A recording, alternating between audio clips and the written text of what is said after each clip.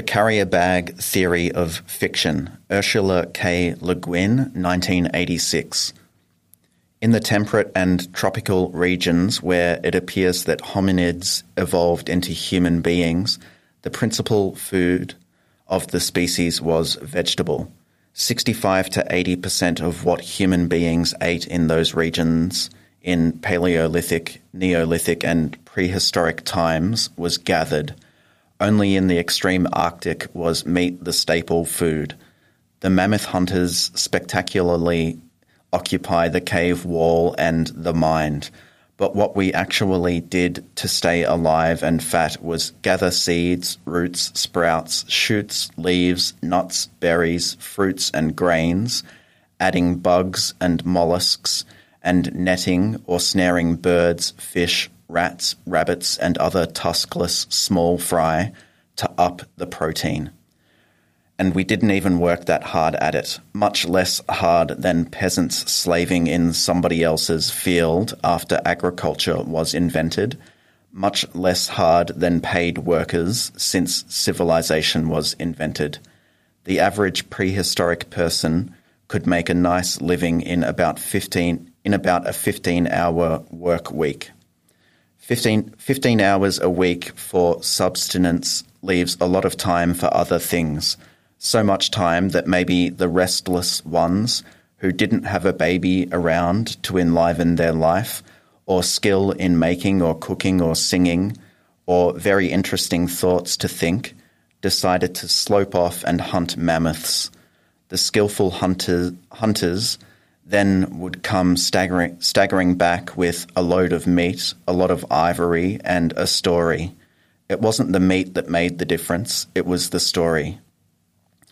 It's hard to tell a really gripping tale of how I wrested a wild oat seed from its husk, and then another, and then another, and then another, and then another, and then I scratched my gnat bites and said something funny, and then we went to the creek and got a drink and watched newts for a while, and then I found another patch of oats.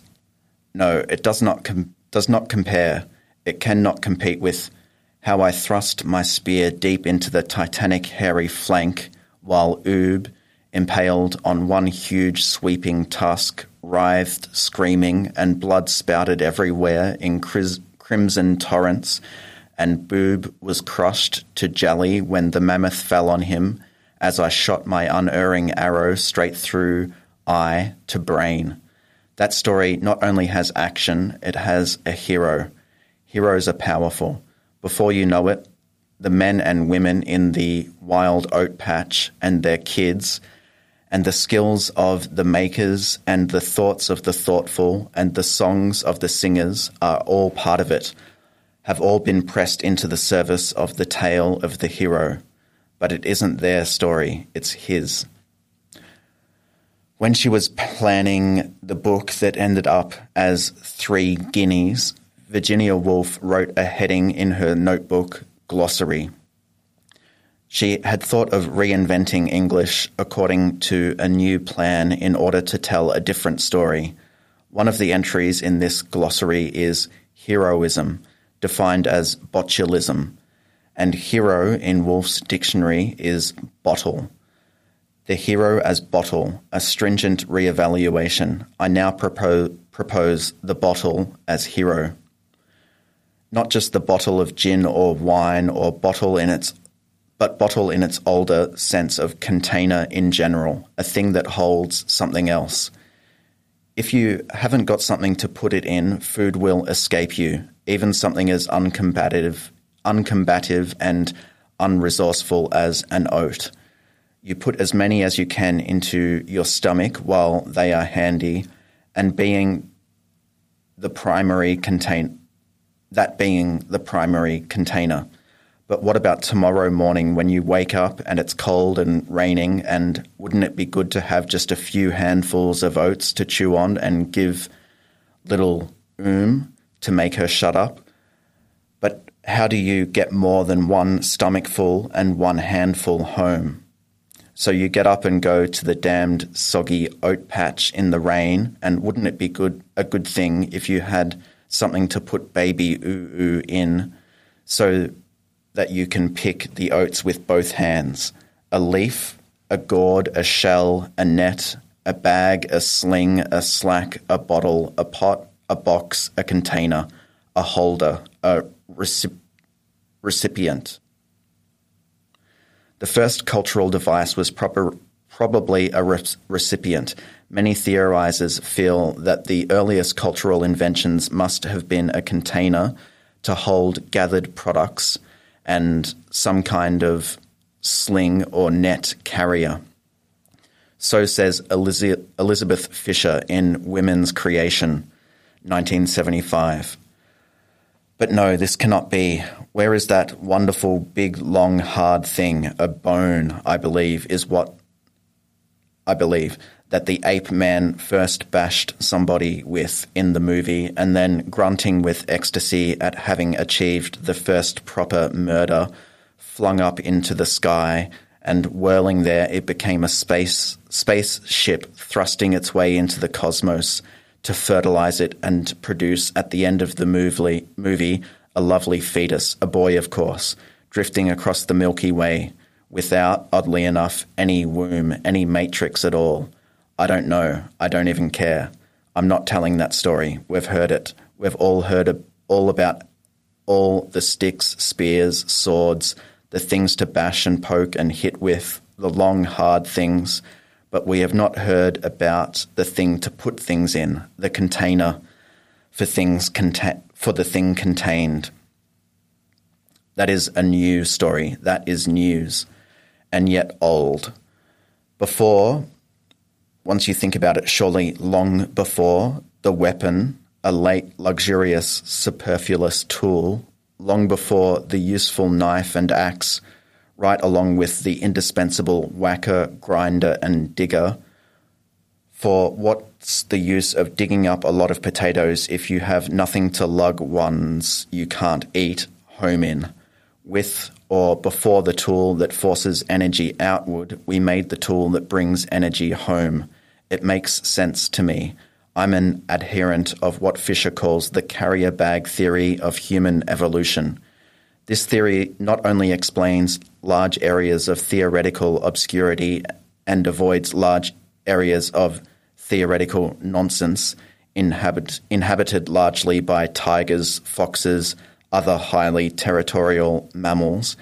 It also grounds me personally in human culture in a way I never felt grounded before. So long as culture was explained as originating from and elaborating upon the use of long, hard objects for sticking, bashing, and killing, I never thought I had or wanted any particular share in it. What Freud mistook for her lack of civilization is woman's lack of loyalty to civilization, Lillian Smith observed. The society, the civilization that we're talking about, the civilization they were talking about, these theoreticians, was evidently theirs. They owned it. They liked it. They were human, fully human, bashing, sticking, thrusting, killing. Wanting to be human too, I sought for evidence that I was, but if that's what it took to make a weapon and kill with it, then evidently I was either extremely defective as a human being or not human at all. That's right, they said. What you are is a woman. Possibly not human at all, certainly defective. Now be quiet and while we go on telling the story of the ascent of man, the hero. Go on, say I, wandering off toward the wild oats with Oo in the sling and little carrying the basket. You just go on telling how the mammoth fell on Boob and how Cain fell on Abel and how the bomb fell on Nagasaki and how the burning jelly fell on the villages and how missiles will fall on the evil empire and all the other steps in the ascent of man. If it is a human thing to do, to put something you want because it's useful, edible or beautiful into a bag or a basket or a bit of rolled bark or leaf or a net of a net woven of your own hair or what have you, and then take it home with you, home being another larger kind of pouch or bag, a container for people, and then later on you take it out and eat it or share it or store it up for winter in a solider container or put it in the medicine bundle or the shrine or the museum, the holy place, the area that contains what is sacred. And then next day you probably do much the same again. If to do that is human, if that's what it takes, then I am human, a human being after all, fully, freely, gladly, for the first time. Not, let it be said at once, an unaggressive or uncombative human being. I am an aging, angry woman laying mightily about me with my handbag, fighting hoodlums off. However, I don't, nor does anybody else, consider myself heroic for doing so. It's just one of those damned things you have to do in order to be able to go on gathering wild oats and telling stories. It is the story that makes the difference. It is the story that hid my humanity from me. The story the mammoth hunters told about bashing, thrusting, raping, killing, about the hero, the wonderful, poisonous story of botulism, the killer story. It sometimes seems that the story is approaching its end, lest there be no more telling of stories at all. Some of us out here in the wild oats, amid the alien corn, think we'd better start telling another one, which maybe people can go on with when the old one's finished, maybe. The trouble is we've all let ourselves become part of the killer story, and so we may get finished along with it. Hence it is with a certain feeling of urgency that I seek the nature, subject, words of the other story, the untold one, the life story. It's unfamiliar, it doesn't come easily, thoughtlessly to the lips as the killer story does, but still, untold was an exaggeration. People have been telling the life story for ages in all sorts of words and ways, myths of creation and transformation, trickster stories, folk tales, jokes, novels. The novel is a fundamentally unheroic kind of story. Of course, the hero has frequently taken it over, that being his imperial nature and uncontrollable impulse, to take everything over and run it while making stern decrees and laws to control his uncontrollable impulse to kill it. So the hero has decreed through his mouthpieces, the lawgivers, first that the proper shape of the narrative is that of the arrow or spear, starting here and going straight there, and thonk, hitting its mark, which drops dead.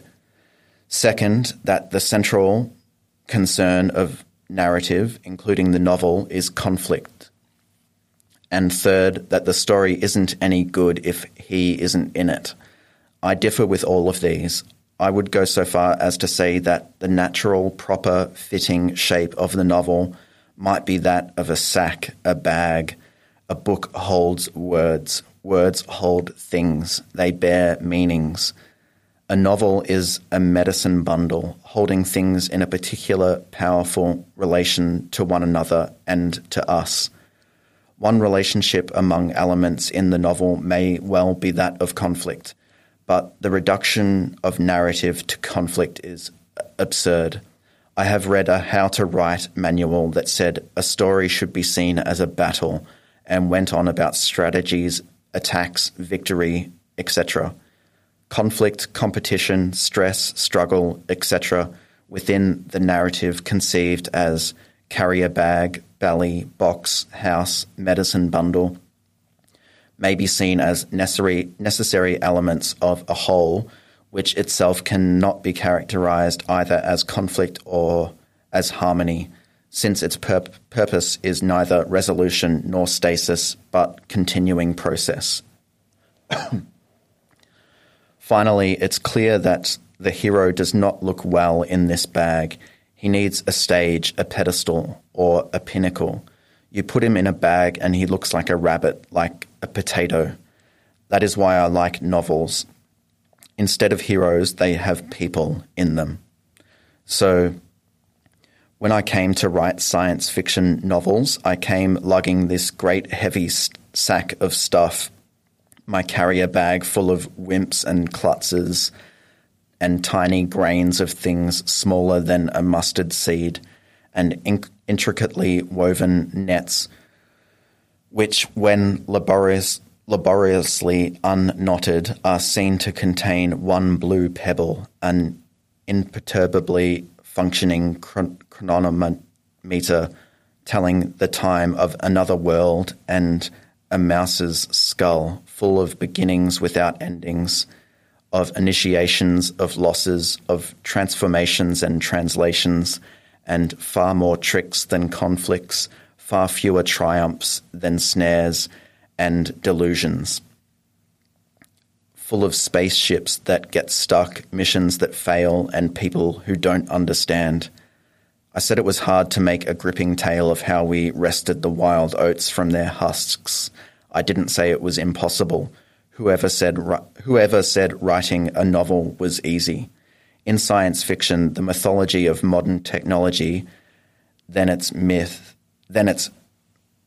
if science fiction is the mythology of modern technology, then its myth is tragic. Technology, or modern science, using the words as they are usually used in an unexamined shorthand for the hard sciences and high technology founded upon continuous economic growth, is a heroic undertaking, Herculean, Promethean, conceived as triumph, hence ultimately as tragedy.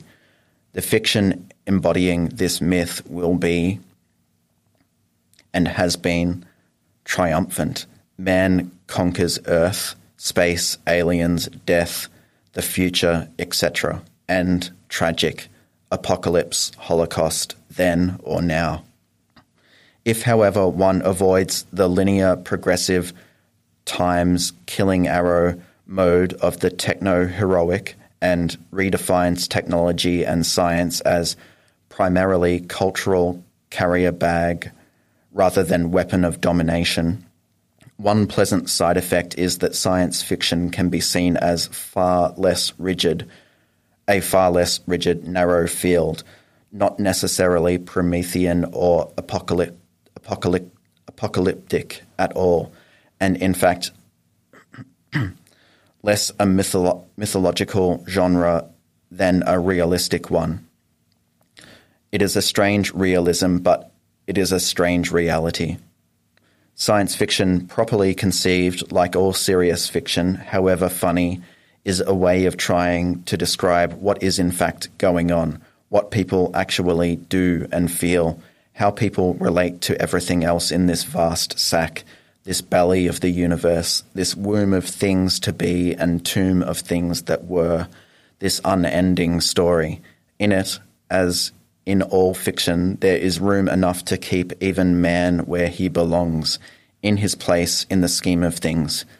There is time enough to gather plenty of wild oats and sow them too, and sing to little and listen to Ool's joke, and watch Newt's, and still the story isn't over. Still there are seeds to be gathered and room in the bag of stars.